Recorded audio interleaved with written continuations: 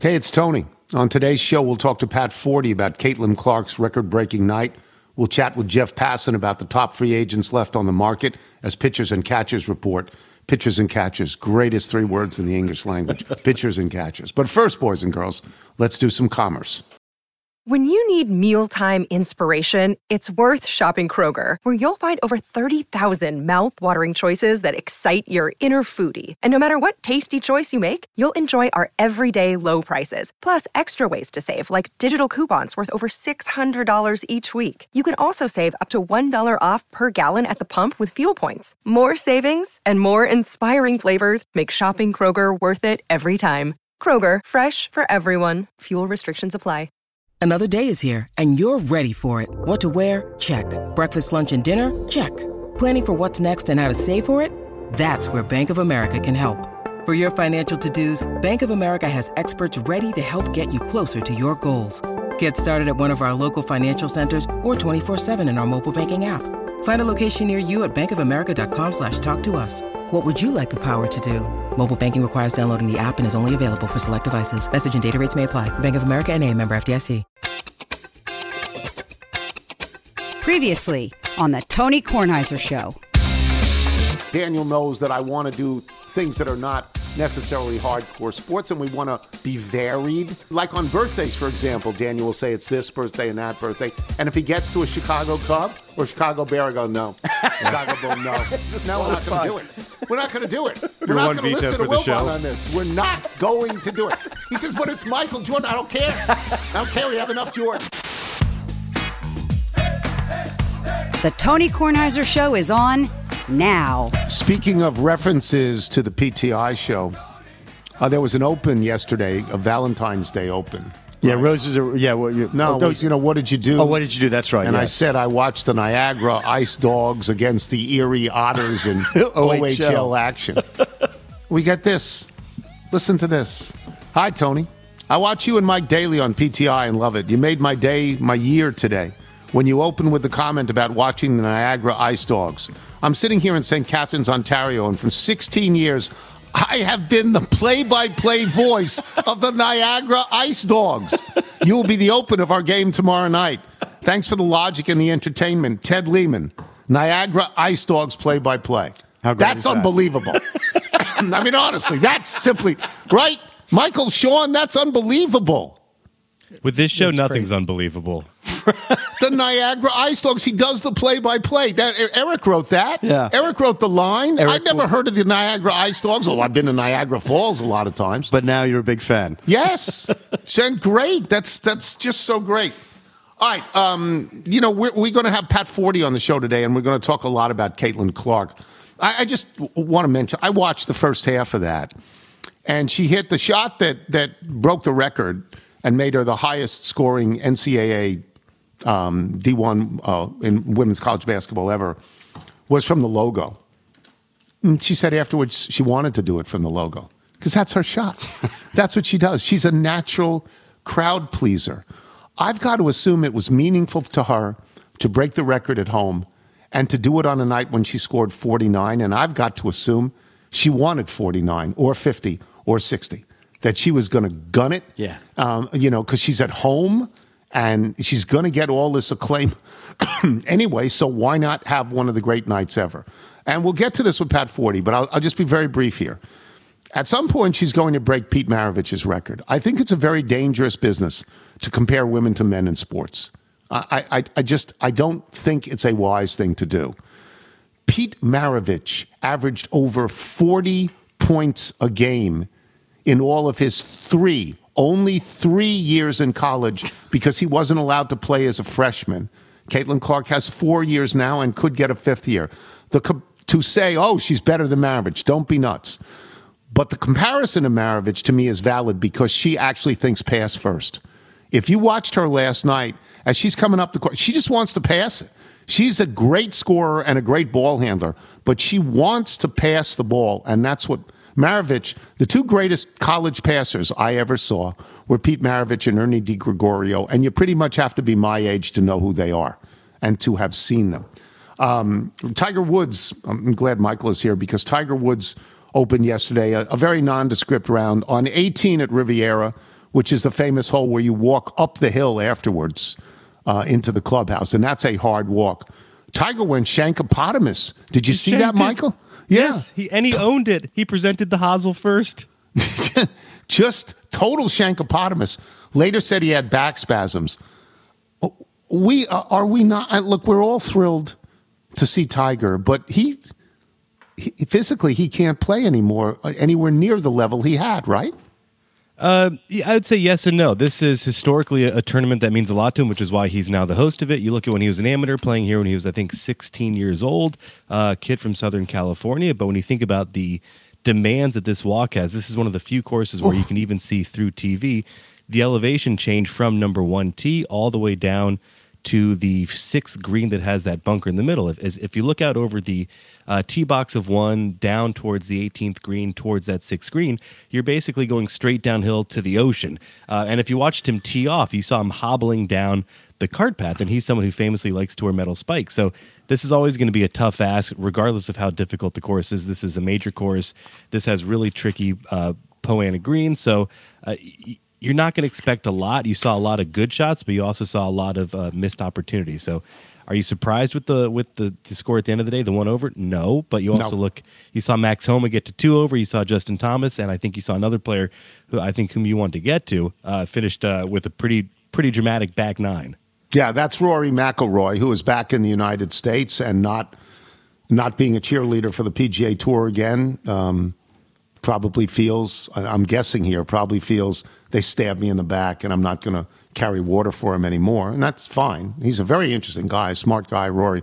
But Michael, he had a terrible patch, right? He dropped, did he drop 54 places on the leaderboard in 5 holes, something like that? Yeah, you look at just 15 through 18, he goes double, triple, birdie, bogey to finish. And I think it all started with under the shadows of Bogey's tree on, I believe it was on 12, as he gets to this back 9 stretch. No, you're looking at what happens when you have these signature events and these players are really forced to play, not always when they want to. And you just think the travel that's been going on, just sort of the wear and tear on your body when you're coming off of pretty big weather affected week. So the bummer is you're getting these players to play and you're guaranteeing them through 4 rounds because these are no-cut events, but you're not always going to see the sharpest golf because of that. I think on the flip side, the cool story is you look at somebody like Charlie Hoffman, who barely got into this tournament, asked Tiger for a special invite because Tiger's the host. Tiger said, sorry, but you're going to have to play your way in.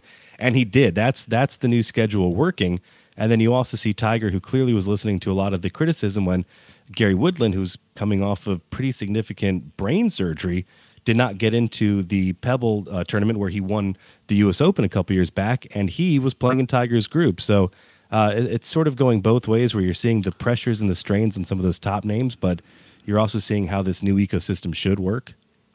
Tiger remains the most captivating figure in golf, even when we don't think he's a threat to win tournaments, although he may be a threat to win Augusta because he's won it so many times. But he remains head and shoulders in stature above everybody else on the tour. Is that a good thing or a bad thing? I mean, it's why we're breaking down these sartorial choices when it comes to sun, space, day, space, red. Has to be the rule of 3, right? Yes. No, this is the danger. You look at how the tour seemingly got itself in this weak position because you're still relying on the personality of T-Dubs, but then you look out across the guys he's playing with, and Justin Thomas, who has that club twirl finish, and you look at the guys who used to be wearing the TW Nike logo. You see the influence that he has on the style of all these players, and you see the way he just moves through the course. There's a different level of calm, a different style as he walks around, even when he's not playing his best, that it's hard not to look at, but it always stalls that next generation from trying to figure out their own way to own the course or to own the screen. You look at Max Homa, who's done a really good job. Started by just being the funny guy that you saw on Twitter, and then it turned into someone who was backing it up with wins and really thoughtful responses. That's sort of the new model for what the tour should promote and what it's trying to with these sort of on-course interviews, but there's still nothing like watching Tiger walk down through the fairways. It's true. It's absolutely true. And Tiger was a loner for a long period of time. And Tiger had Intentionally so. There's Yes, some guys and- who just aren't welcomed into the club, and he kept everyone at arm's length. he did that all the time, and yet the younger generation of golfers who are now in their 30s revere him beyond words, right, Michael? Revere him. Yeah. Again, you're now past the group of players who started playing because of Tiger, and you're entering this next generation where you even have, father-son, parent-child relationships because of Tiger's play and because of these memorable tournaments. It's not just my generation where, we sit there, remember getting that SI for Kids edition with Tiger on the cover and sort of peeling out the cards. And now it's sort of rite of passage. The first time you get to meet Tiger, the first time you get to play with him. And I think he's gotten to be pretty good the last couple of years as to understanding how he needs to dole out these moments for the tour to share the wealth and just to give these little glimpses. I mean, one of the biggest reveals this week was in a practice round, they have In-N-Out Burger, and they're reporting on him getting a double-double and then ripping off the pickles, which I don't think is traditionally served with the double-double. And that's actually the content that people want to see, Tiger throwing out pickles when he's eating a cheeseburger. Fantastic. Probably you're What wondering. do you think of the Sunday Red, by the way? Well, yesterday's outfit, the white outfit? The very white on gray, the shoes. I can't get. Tiger always looks good. Tiger is the most. Let me just say this. I don't want to say Tiger is stylish. I will say that Tiger creates style for everybody else. Tiger is in the vanguard all the time, and he always looks good. That logo is creepy, okay? It's skeletal and predatory, and I don't like the logo. And I understand the rationalization that the bones, there's 15 of them to represent the amount of majors that he's won. Is that right? 15, 16, whatever it is. My goodness, that's some symbolism there. Yeah, and I just thought, no. On the last legs. No, we're counting bones here. It's no good. I will say on the coverage from a distance, it's one of those things where if you blur your eyes a little bit, it kind of looks like whatever you want it to look like, which I think might be the point. Maybe. I can't get past the fact that it looks hungry, that it hasn't eaten in a long time. Emaciated Tiger. Yeah, it's not great. By the way, for those of you wondering why I haven't talked at great length about NBA games last night, it's because I don't have to. It's my podcast. Although I will say Doc Rivers lost again. Milwaukee lost again. I think their record is 3-7 with Doc Rivers. Yeah, it's not. And I think there are some people who are thinking, it's not even the playoffs yet. Ooh, did we make a mistake here? Yeah. Is he the wrong guy? I don't know. I always thought he was the right guy.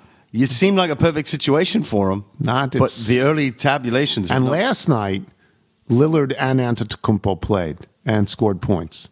And they lost to Memphis. Memphis stinks. Yeah, Memphis stinks. Well, John Wall's still out there. Maybe they could. Oh, God. On that note, we will take a break. Pat 40 first or Jeff Passan first? What's the order? Pat 40 first. Pat 40 when we return. I'm Tony Kornheiser. I'm Mark Chapman. Welcome to the Planet Premier League podcast.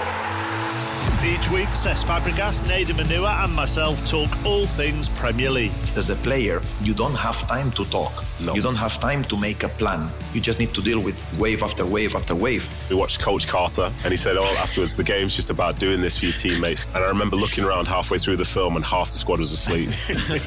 Planet Premier League. Listen wherever you get your podcasts. Check out our new NBA show, Beyond the Arc, part of the CBS Sports Podcast Network, where you can find me, John Gonzalez, NBA insider Bill Ryder, and Ashley Nicole Moss 5 days a week talking all things NBA. Whether you're looking for insightful discussions, upbeat commentary, breaking news, interviews, or coverage of all the biggest stories in the NBA, our new show is the place to be 5 days a week. Download and follow Beyond the Arc on Apple Podcasts, Spotify, and wherever you get your favorite podcasts. You're listening to The Tony Kornheiser Show. This is Hershey Bell, a friend of Scott Parker, who is midlife's crisis. Oh, yeah. Hershey writes, I'm a home studio musician in Fayetteville, North Carolina, originally from Toronto. Go Leafs. I was at the 1967 Stanley Cup parade, and I've been suffering for the last 57 years. Please accept my song, Don't Add to My Suffering. Day job. I am the dean of one of the nation's newest applicant medical schools, Methodist University Cape Fear Medical School of Medicine. But my love is music. Been composing since age 12, 1969. So born in 1957, and the first song I ever fell in love with was the Beatles' Penny Lane. And all these years later, I've teamed up with Steve Rosebotham on vocals, Adam Rogers on bass, and Ben Holmes on drums. And we wrote the song Cotton Candy Morning, which is based on a photo of a friend of mine posted from her porch, which overlooks Lake Erie. She commented it was a cotton candy sky. Hope you like it. We went for the Fab Four vibe. Hershey Bell, very, very nice. Playing in Pat 40. So I found out that I do have Peacock. So I sat in front of the television set last night to watch Caitlin Clark. I watched half. I didn't watch the whole game, but I watched half. I watched her break the record. I watched as Iowa couldn't shake Michigan for the first half at all because Iowa does not play any defense down low at all, and people get shots at will. I don't know if you watched, but she breaks the record, and she's exultant, and she broke the record the way she wanted to by hitting one from about 35 feet. What are your thoughts on Caitlin Clark and the record, and did you watch? I did. Like you, I found out I had Peacock. I was reasonably sure, but there's some gray area of like, okay, does one of my sons or my daughter actually have this subscription, or do I? And, do I need to pirate the feed? No, it worked. I got to watch it. It was fantastic. And, yeah, for her to break it on that kind of shot was perfect because she shoots it like no women's basketball player I've ever seen. She's Steph Curry of women's basketball, I would say. Just incredible range and a beautiful fluid motion, and she's just a dynamite player who's really fun to watch. So that was great. And then I did keep watching because she kept scoring. Yeah, it was incredible. I wanted to see her get 50. She stopped at 49, but it was an incredible show. So we talked about this yesterday on PTI, and I'm interested in your thoughts. She does not have a championship, with the exception maybe of Lisa Leslie, the all-time great women's college players. They all have championships. I mean, most of them went to, Tennessee or UConn, which is guaranteed to be in the championship, for a period of time for about 10 to 12 years to 15 years or whatever it was. And many of them have multiple championships. Breanna Stewart has 4. If Caitlin Clark doesn't get one, is it a downgrade? I don't think so. She's elevated a program to a different level, at Iowa there, and I think you get credit for that. She's been to a Final Four, been to a championship game. You get credit for that, and it's just awfully hard to break the power structure that is in women's college basketball. It's getting better. It's getting more diverse at the top. It used to be it was just UConn and Tennessee. That's right. And now recently we've had Stanford, we've had South Carolina, we've had LSU. So there's a little bit more, I think competitiveness. It's not just 2 or 3 programs that are completely head and shoulders above everyone else. And I think she gets partial credit for that. So, ideally, if she wants to go down as the greatest player in women's basketball history, she would win a championship, but I still think I give her a whole lot of credit for her career, even if they don't this year. So Mike was of the opinion that it's an exclusive club of the great women players and the great men players who have won championships. And if you don't get it, you don't get into the club. And my position was, no, not with her. There's no downgrade with her. She moves the needle like nobody moves the needle in college basketball now, men's or women's. It's dangerous to compare men and women on the same sport, but nobody moves the needle like she does. Nobody gets me to sit and find out if I have Peacock to see if I can watch a little bit of this. And the crowds she draws and the money for scalped tickets that is, that secondary market is created because of her. I don't know that we've seen, maybe Cheryl Miller, but I don't know that we've seen anyone like Caitlin Clark before. What are your thoughts? I agree. And she has brought a ton of new eyeballs to women's basketball. I mean, incredible amount of, I think, just worked as an exposure agent for that sport. And I'm not even sure. I don't think Cheryl Miller did that. Now, it's easier to watch games now than it was then. So there's more games on. There's more ways to see it. But people are doing it. They're finding the games, And that was I don't know what the ratings will be for last night, but for a Peacock streamed game, there sure seemed to be a lot of people watching that. And again, she is great television. She's, unbelievably skilled and exciting player, a wonderful shooter, and fairly emotive on the court, too. Some people don't like the emotions necessarily from her, but she's demonstrative, and people respond, I think, to watching her play. So this is not a matter of, you have to win a championship to be validated, I don't think, because she has done a lot for that sport. And not just a gunner. She is pass first every time she comes down the floor. Her assist total I think she had 13 or 14 assists last night. She's the only person ever with 3,000 points and 1,000 assists. I will compare her to Maravich in the sense of that's the orientation of basketball. They always were pass first, even though they were great scorers. And I would also say that for some of these great names in college basketball, like Shamiqua Holdsclaw and Diana Taurasi and people like that, when they played, they were playing on teams that were so great that you went to see the team, not the individual. With Caitlin Clark, you don't know who's playing on Iowa. You're going for her, right? It's different. 100%. No doubt about it. Yeah, I mean, UConn, yes, that was a program. That was a team, still is. Tennessee in the day, same thing. And with Iowa, apologies to the other players, but it's Caitlin Clark. And she's the one filling the stands. She is the one, bringing out the kids wanting autographs, wearing her jersey. That is a one-person show. Kind of, to me, it's not the same as Larry Bird at Indiana State, because Iowa's obviously been a legitimate program already. But in terms of just one player who has taken that thing to a different level, there have not been many in men's basketball like her, I think. And you're right that, I mean, she's a fantastic passer. I mean, she throws unbelievable really passes. Another way I would compare her to Steph Curry. Steph Curry's a very good passer.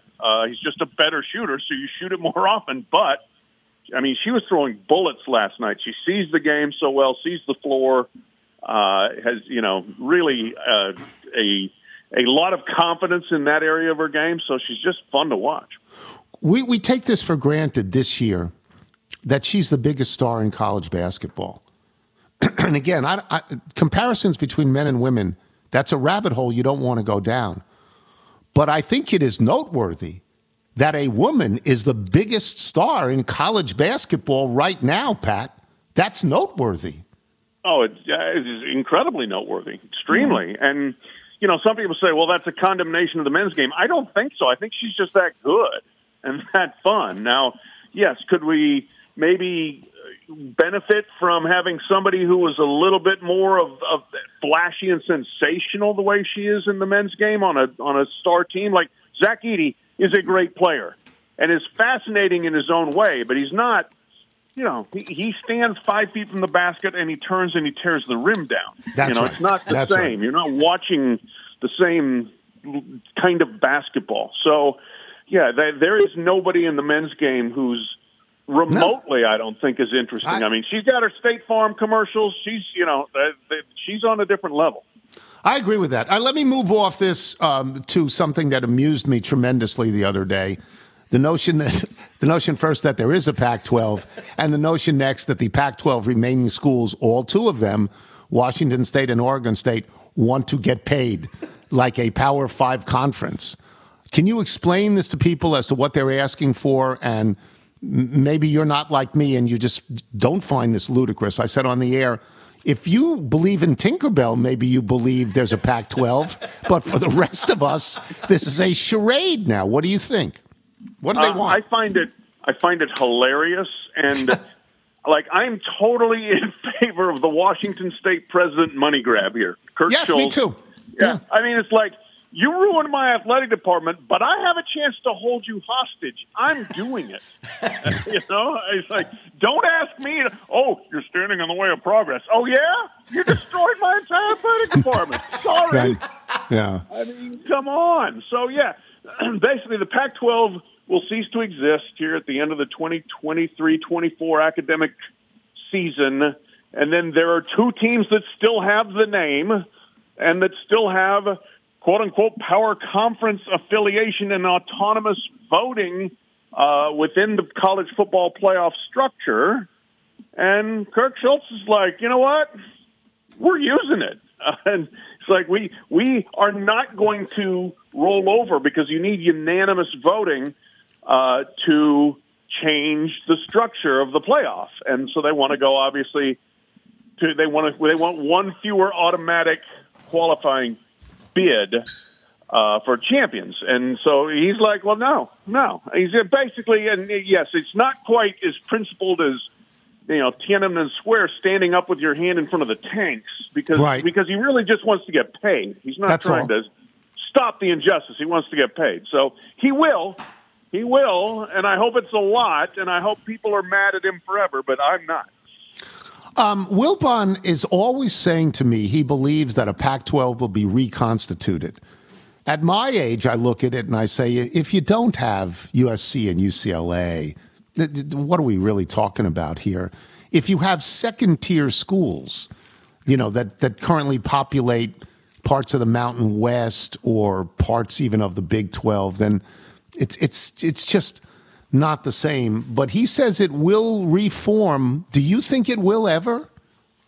I mean, I would say this, that we're looking, I believe, the new Big Ten contracts for 8 years, media rights contract, and we'll maybe after 8 years when UCLA is getting its teeth kicked in all the time, and Washington and Oregon are miserable traveling back and forth across the country, they'll say, you know what, maybe this wasn't a good idea. Or the other possibility is there's still this football league, but then that doesn't include the Pac-12, but they say, you know what, this is so dumb for the rest of our sports, let's reconstitute the Pac-12 as a all sports other than football league.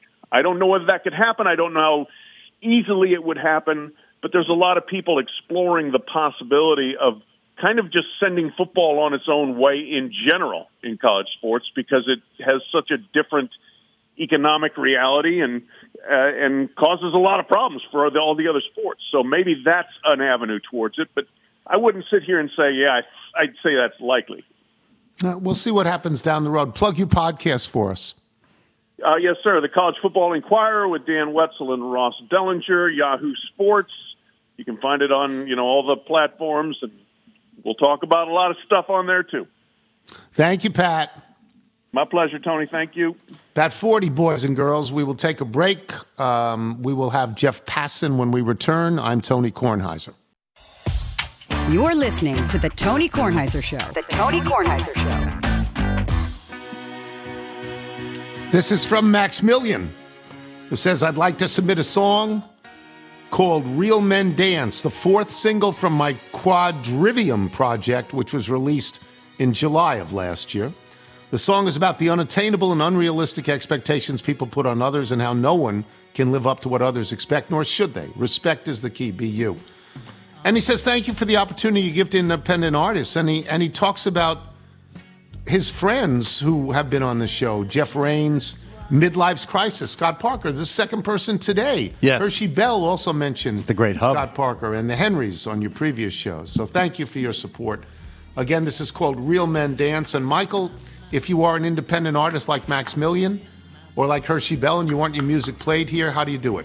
Send us your music by emailing it to jingles@TonyKornheiserShow.com. And I'm happy to remind our listeners that we have a Johnny O code. Johnny O's back with us, TKT, as Grandpa Tony is searching for the perfect pocketless tee. I think he's going to try something called the Course Performance Tee this winter.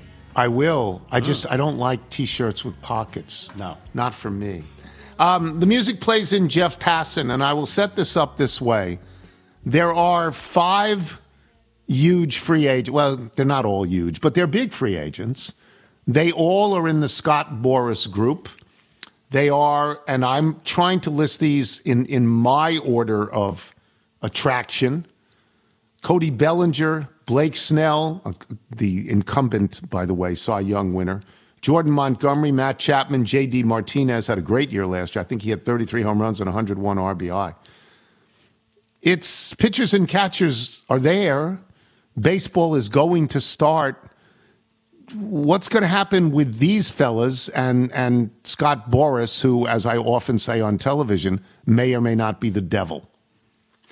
I'm not going to call him the devil, Tony. I will say this, though. All 5 of those guys will get jobs. They will wind up with big league teams. They will get paid exceptional, ridiculous amounts of money, and they will go on with their lives. But let us not forget, 4 or 5 years ago at this point, when 2 very big free agents, 2 free agents even bigger than any of the guys that you listed, were still not signed. And those were Manny Machado and Bryce Harper.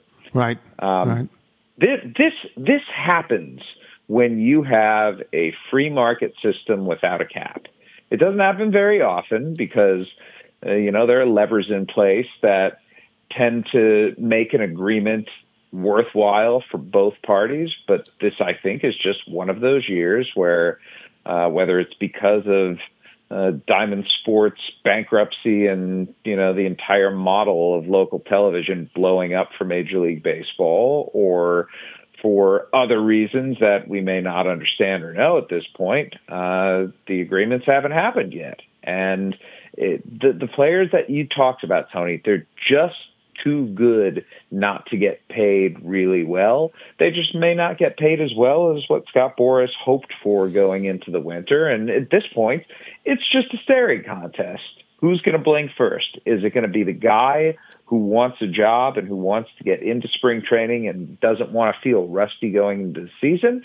Or is it going to be a team that suffers an injury early in spring training, or feels like, maybe its team isn't as good as it thought it was going to be? I look at these people, and certainly at the top of my list, Bellinger and maybe Snell more than Bellinger, I would think there'd be huge competition among teams for those 2, right? One would have to believe. And look, you talk with general managers, and they all say more or less the same thing, and not in a collusive way, but just in the kind of way like, how is Scott Boras still asking for these obscene numbers for guys? If he were operating in reality, or a little bit closer to reality, then there would probably be a deal at this point. But you look back at Scott Boras' history, and when the man asks for obscene numbers, he typically gets them.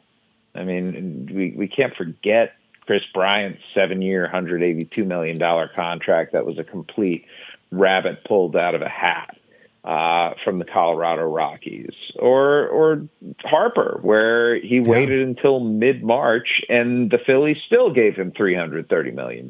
Now, it was over 13 years, so the average annual value of that deal wasn't quite up to the level that some of his peers are at, but it was still $330 million guaranteed. And I think he just believes in the quality of these players to the point where he's going to go to the mattresses for them. And as long as the players are on board with that, as long as they're comfortable with that, as long as they're okay with waiting around, not knowing what their careers are going to look like, not just in 2024, but well beyond, this is something that could continue to last, and that I don't see a resolution for any of these guys, frankly, anytime soon. And that's a wild thing to say because, I'm in Phoenix right now, Tony. I'm going to camps today, and I've been to camps recently, and I've talked with guys. Like, baseball's happening, and that there are, I've called them the Boras Four, because I think Martinez, he's probably going to sign a 1-year deal. But the other guys, they're all looking for long-term deals, like generational money. And teams just are not biting at this point, despite the fact that when you look at MLB standings from last season, and you go through every team in baseball right now, there are like 4 teams that aren't at least trying to win this year. That's it. It is a more competitive environment than I've seen in a long, long time in this game. So I have two. Let me just ask you. I have 2 questions about Boris that I think maybe you can answer, and I think they're important. Which is, how is he generally perceived? Might there be not necessarily collusion against him, but just discussed with him? And has he ever misjudged the market? Has he ever done that? How is he perceived? I think there is a begrudging respect that is mixed with an extreme annoyance. Because the way he operates is he will anchor at a really high number, and he expects you to meet him there. And he's not going to move off of it. He is not going to blink. He is going to play chicken. And if that means crashing the car, then that is a consequence that he is ready to, I'm not going to say embrace, but to accept. And yes, it has ended poorly before. Mike Moustakas, when he was a free agent, got offered a qualifying offer by the Kansas City Royals for $17 million and change. And he turned that down and went into free agency. And his market just never materialized. And he re-signed with the Royals for $6.5 million. Wow. There have been other cases, not quite as extreme as that one, but there have been other cases where, he's asked for a big number and hasn't gotten it. And that's to be expected when you have the most players in baseball. There are going to be some swings and misses. He's not the only agent who does this. But because he is clearly the most prominent and, in terms of just the contracts that he signed for guys, the most successful agent in baseball, there's a lot more attention paid to him and his maneuvering. And, when you have a situation like this where there really aren't a lot of chairs and the music seems to be stopping, how is he going to wiggle his way out of that is the question that I get asked by executives, by fellow agents, by players, by everyone, because they don't see a pathway to a good ending. But, all it takes is a couple of things happening and, owners who have their eyes on contending this year may just say, screw it, and bite the bullet. Well, that which leads me to the Dodgers, because the Dodgers have made the most noise in the offseason. The Dodgers have created an enmity. The Giants now hate them. Logan Webb can't sleep at night, even though the Giants signed free agents and all of that. And on a very small level, everybody saw when the Mets failed, and they had spent a bunch of money, and I don't think they spent it as well as the Dodgers, but they sure spread it around. When the Mets failed, Buck Showalter was done. And everybody saw that and understood that, including Buck Showalter. Is that kind of pressure on Dave Roberts this year? 100%. Yeah. And I'm not going to suggest that Dave Roberts is in danger of getting fired before he's managed his first game in the 2024 season. Right. But sure. I think the Dodgers' expectations for this year and for the next few years, particularly as Shohei Ohtani is in his prime, as Mookie Betts is sort of moving toward the latter stage of his career, as is Freddie Freeman, as you see the ascent of some of these guys in the organization, they know their window, while open, may not stay open for as long as you would like. I mean, we've seen situations where teams were set up every bit as well as the Dodgers, seemingly, and the Cubs, they win in 2016. It looks like they're going to win the World Series for the next 3 years with that core that they had. They didn't even get close. So I think the Dodgers, having won only one championship in this decade-plus long run of dominance in the National League West, feels like they've missed a lot of opportunities. And I think the Dodgers understand that if they don't win this year, then maybe a change is necessary. That's what, that when you spend this kind of money and you put that lineup out there, it has to land on a manager, I think. A general manager too, but easier to land on a manager. That's going into the season. That's the story. It's not. Here's why it's not going to land on the general manager.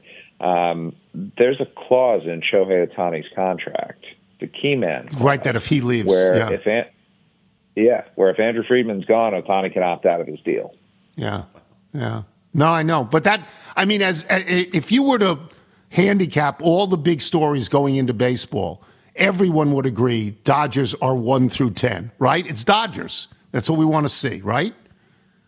It's Dodgers or some derivation of Dodgers. Yeah. To me, it's Dodgers Braves, because the Braves, I'm not sure they're as well set up as the Dodgers, but you could also argue that they might be better set up than the Dodgers, because they've got Ronald Acuna on a very, very team-friendly deal for the next half decade. They've got Ozzie Albies on a team-friendly deal. They've got Austin Riley locked up, Michael Harris locked up, Spencer Strider locked up. You can go on and on. The contract that Alex Anthopoulos, their president of baseball operations, has signed players to, and it's been an absolutely brilliant job of team building by Atlanta.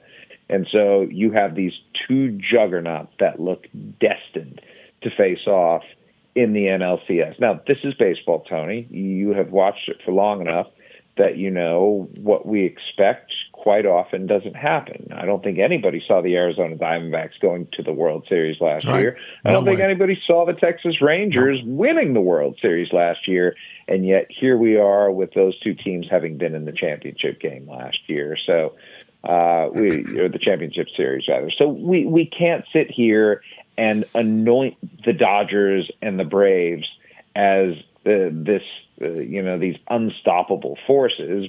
Baseball and the nature of the game prevents against that. But God knows that's the NLCS I want to go to. Those are the teams I want to see face off in a 7-game series, because that thing would be a bloodbath. And that's totally agreed. Those two teams. Totally agreed. Thank you, Jeff. Enjoy Arizona. If you're in North Scottsdale, just go to Wilbon's house. He's there. Go to Wilbon's. I'm shocked, Sonny, but he hasn't invited me over, and it's tragic. I don't get it. Just stand outside his gate. Jeff Passan, boys and girls. We'll talk to you soon. Thank you, Jeff. All right, Don. Take care, buddy. Yeah, we've got email and jingle when we return. I'm Tony Kornheiser. You're listening to the Tony Kornheiser Show. Well, now you may think I'm greedy when I ask for free stuff from you. You may wonder how come I need it when I'm on TV more than the news. Now, baby, I can buy it with straight cash. Yeah, there ain't no secret about that. But when I gotta pay for it bugs me, even though my wallet is fat. Well, honey, it ain't your money, 'cause baby, I got plenty of that. So please send me a big box of that, a free box of wine. A Revolution toaster is the top of the line. Johnny Walker Blue can make me feel alright. I'll drink it by the kitchen sink on Saturday night. Well, honey, I just love to get free tickets or free snacks in a big box of that, a big box of that. This is so good. This and the one where we're liquid. Oh, yeah, Jeremy Vance. Those are the two best. This is Joe Arrow, Kirsten Owenstad, Steve Lipton, Brad Weiss, Patrick Moffat. It's stunning. Yes. It's Love absolutely that. stunning. Thanks. You want to do the Bethesda Bagel ad? Yes, Bethesda Bagels. We love them. You will as well. Just go to BethesdaBagels.com for the location in the DC area nearest you. Then pop on in and you will be thrilled. And before we get to the mailbag, let me just say, when whippoorwills call and evening is nigh, I heard of my blue heaven. Turn to the right, you find a little bright light that leads you to my blue heaven. That is Antoine Fats Domino. And this is that period of time in New Orleans where people go insane anyway. So we're crediting Fats with that. Okay.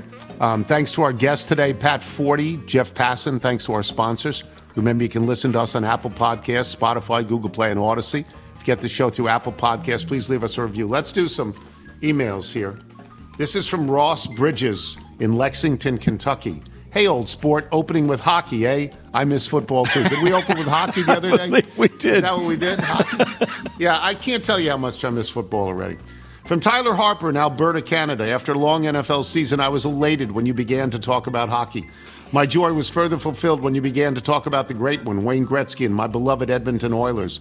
That would have been enough, yet you continue to bring happiness to my cold, snow-covered morning by recognizing the achievements of my boys, Leon Draisaitl and Connor McDavid, and then putting the greatness of Gretzky into perspective. I love my Oilers, no matter how frustrating being a fan can be. You made my day. I love it when you talk hockey. Can I be the official Calgary-based Edmonton-born Oilers fan of the Tony Kornheiser Show? Or at least can you say eat it Calgary? Here, now I do remember, because we lit behind the curtain. Yes. And we talked about the Annie. Yes, the Annie on PTI. Yeah, okay. Yes. I didn't realize it would get this sort of response. Wow. Very passionate. From Craig Stevenson in Mobile, Alabama. Your discussion of Wayne Gretzky and his ridiculous hockey stats reminded me of a pastime I have, which is to go on newspapers.com and search a given celebrity to find the first references to him or her in local or national newspapers over the years. As you might expect, Gretzky's exploits were well documented from an early age in his hometown newspaper, The Expositor of Brantford, Ontario. Some of the stats he put up are just insane. Here's a sampling. December 30th, 1968, Gretzky, then 7 years old, scored 4 goals in Brantford's 7-3 victory over Welland in the first round of a Bantam League hockey tournament. June 5th, 1969, Gretzky, then 6 goals in Brantford's 12-1 victory. This was in lacrosse. June 4th, 1971, Gretzky, 10, struck out 15, hit a single, double, and triple in Dunson Mayfair's 27-10 win over Jack's Snack Bar. Ooh. I wish I'd played for Jack's Snack Bar, obviously baseball. The Expositor ran a lengthy feature on the 10-year-old Wayne in October of 1971, calling him superstar for minor sports teams. The story notes he began skating at 3, and he scored 158 goals and passed out 66 assists in 31 games as in lacrosse as a 10-year-old. In 76 hockey games that year, my God, he had 196 goals and 120 assists. His coach noted Wayne is the best novice hockey player in Ontario, if not further. Gee, you think? The Toronto Star first wrote about him at length when he was 14 in 1975, after he'd lost an appeal to play for a high-level amateur team in Toronto because he had not properly established residence in that city. The story notes that in 78 games as an 11-year-old, he scored 333 goals. 78 games. That's over 4 a game, and had 118 assists. Wow. Just, the great one. Wow. Time for the David Kornheiser boys to Sampson. wake up. David Sampson, Westport, Connecticut. Gretzky is undoubtedly, maybe we should do hockey more often. Gretzky is undoubtedly the greatest scorer in hockey history and right up there as a puck handler and teammate who made everyone better. Case closed on that. But he didn't revolutionize hockey like Orr. Take a look at defensemen scoring before Orr, and then look at 1969-70, the year he broke out, and also the year he broke Rangers fans' heart.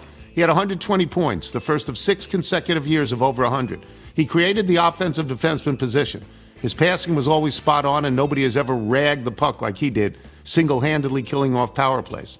Hockey changed when Orr appeared, and I'm not sure the same can be said for Gretzky. So who's the greatest? I'll take Orr for his great play and historic significance. Here's the Bob Ryan and Bobby.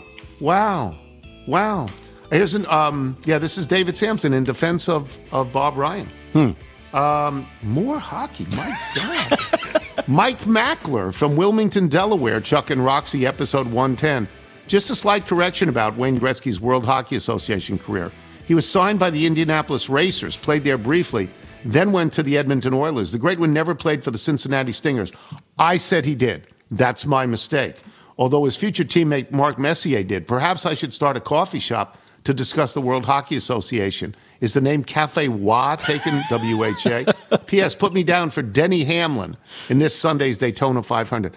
I watch that every year. I watch some of it. I always like, because it's important in that sport. Yeah. And for a while, it was important to us on PTI because ESPN had the contract, had the NASCAR contract. That's right. Then we lost the contract and they disappeared from our lives. Even though some of the guys who were on with us, Jimmy Johnson, for example, were wonderful to talk to. Wasn't Brad Doherty? Keselowski. Brad Doherty, wasn't he? Brad Doherty is a race car guy. Yeah. Along with being an NBA great. Yeah, no, he's a race car guy. Number 1 overall pick. I think. And that reference to Cafe Wah, I think that was an actual club in New York where Chaz Chandler found Jimi Hendrix as a performer. That may be the case, but I mean, he wanted to do it Cafe Waz in WHA. Oh, there you go. From Bobby Gottfried, my favorite fact about Gretzky and how far ahead he is of everyone else in assists is that you can take away every goal he ever scored, all 894, and he still has more points than anyone. Jaromir Jagr is second all-time in NHL points with 1,921, and Gretzky had 1,963 assists. Add in his goals, and Gretzky is 936 points clear of everyone else. And that's why it's a tough call by Bobby. Right. That's sort of the a other tough side call. of it, yeah. From Reese in London, Taylor Swift should marry Nick Taylor. That's it. That's the email. That's funny. Taylor. Cam Weens. Camden emailing from Abbotsford, British Columbia, hometown of the Waste Management Phoenix Open champion, Nick Taylor. Nick went to my rival high school, Yale. No, not that Yale, but they like to think it is. Since Wilbon is on his latest crusade against analytics, I'm surprised that he has failed to mention the very anti-analytics viewpoint that, of course, a Canadian of all golfers is going to thrive under the conditions of wet, muddy, beer-drinking yahoos yelling obscenities at you mid-swing. Life up here is one long Buffalo Bills-esque tailgate. That's nice. This is okay. From Joel Harity in Kansas City, Missouri. The interview with Louisa Thomas was fabulous. Bonding over football with my 13-year-old daughter is something I never expected. If I'm honest, it's all because Taylor likes football, and for now she likes Kelsey. As a father of 2 teenage girls, I'll take all the bonding I can get. If you know, you know. Excuse me. So to the angry fans who don't like seeing Taylor on the TV, go kick rocks, you morons, because you're obviously missing out on a special opportunity with the women in your lives. But we all know her history, and I think I'm ready to help when the inevitable happens. What do you think of this album title for the inevitable breakup of Taylor Swift and Travis Kelce? Travesty with I-S, not E-S. Right. Complete with an album cover of his 87 jersey and her snazzy new coat just lying on the ground as she walks away. I don't know anything about marketing, but I think that's a winner. P.S. Back in December 2022, I had emergency surgery to remove a golf ball-sized meningioma from the front of my brain. However, it could have been one of many errant tee shots from my amateur golf career, bouncing off a tree and right back at me. Anyway, listening to your pod made me laugh all day and really lifted my spirits that week and in the weeks of recovery that followed. I'm doing great now. Apparently, I've developed a mind for marketing. Who knew? And that's very nice. It's very nice. That is. Claire Natola, who is now in Delaware, Ohio. I didn't know there was such a town as Delaware, Ohio. Didn't realize that about the Buckeye Cool State. Aunt Claire. In Monday's mailbag, Alex in Springfield, Missouri wrote, please tell Brian Muller to eat it. He and I will be seeing Dan Byrne, at which point you asked in amazement, how does this work? It's called touring. It's an activity undertaken by professional musicians in an effort to deliver their music in a live performance-type situation directly to their fans and to those they hope to turn into fans. Yes, people actually leave their houses to enjoy the experience of listening to live music in venues such as clubs, theaters, concert halls, and arenas. Some of us are even lucky enough to meet Mr. Right at a concert, but that's a story for another email. When was the last concert you attended, Tony? Or should I ask, what was the last concert? When was the last concert you attended? I don't know. The Zombies, maybe? Maybe the Zombies, couple of years ago, 3-4 Was years it at ago. the Strathmore? No, the Zombies was not at the Strathmore, I don't think. I don't know where the Zombies was. Was it in Maryland or something like that? No, it was in D.C. It was in D.C.? It was in D.C. What are the great music places in D.C.? Well, that's Star Constitution. Yeah. No. Not the 930 Club. I don't see you going to the 930 Club. No. So it wasn't MCI Verizon. No. It was a club that usually did go-go music. It's a theater. And now I'm just blanking on the name of the theater. Oh, like up by U Street, like that area? Yeah. Oh, yeah. What is that theater? It's not, Yeah. Yeah. And that's where we went. That's Okay. where the Zombies Yeah, by were. Ben's Warner Chili Bowl, Theater? right? Yes, by Ben's Chili Bowl. Yeah. I just don't know the name of it. I will So forget anyway, right now. all right. If you're out on your bike it the tide, Lincoln? everyone, it was not the Lincoln. I don't believe. Sorry. I don't know. If you're out on your bike tide, everyone, as always, do wear white. A me che ha inglese. Ma io lo so l'inglese. Monday, Tuesday, Thursday, Wednesday, Friday, Sunday, Saturday. Apollonia, the late great.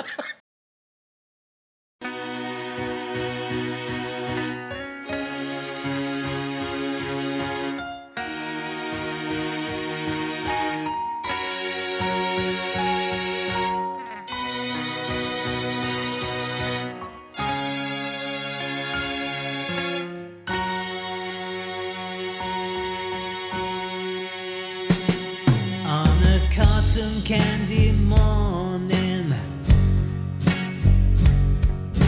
colors intertwine. The sun rises softly,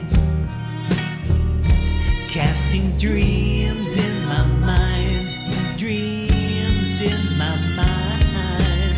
Cotton candy morning, take me higher. Marshmallow clouds dot a rainbow sprinkled sky. A kaleidoscope of visions. I feel reborn on this cotton candy morning. I'm the dawn. Electric flowers bloom. Neon petals unfold. Embracing the universe. Embracing stories yet untold. Yet untold. Cotton candy morning, take me higher. Marshmallow clouds dot a rainbow sprinkled sky. A kaleidoscope of visions. I feel reborn. This cotton candy morning, I'm a dawn.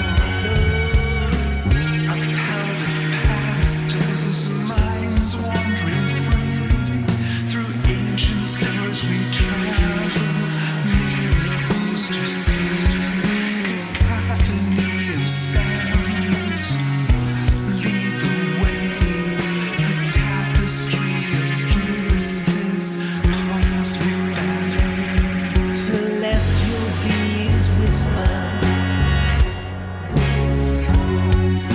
secrets in my ear, unlocking all the mysteries, releasing all our fear, releasing all our fear. Cotton candy morning, take me higher. Marshmallow clouds dot a rainbow sprinkled sky. A kaleidoscope of visions. I feel reborn. This cotton candy morning, I'm a dawn. Cotton candy morning, take me higher on this cotton candy morning. The sky is afire.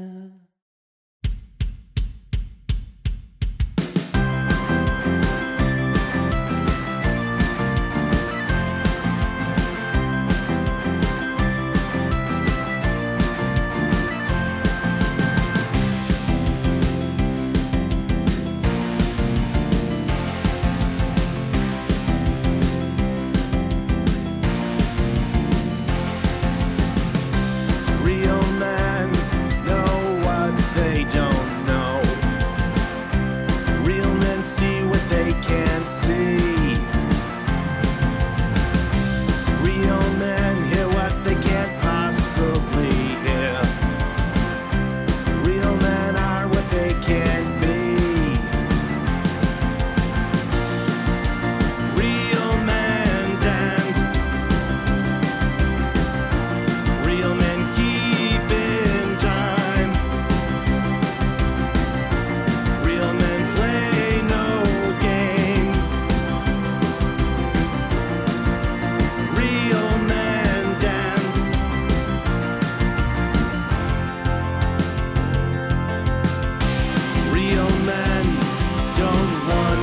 be led.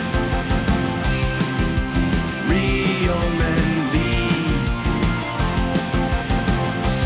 Real men would rather be dead than watch a woman lead.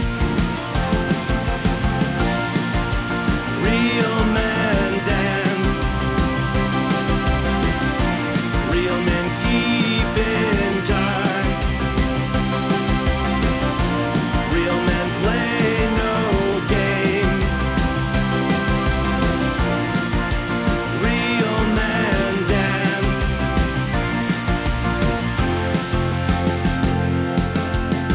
And if you're not all you could be in your mind, they tell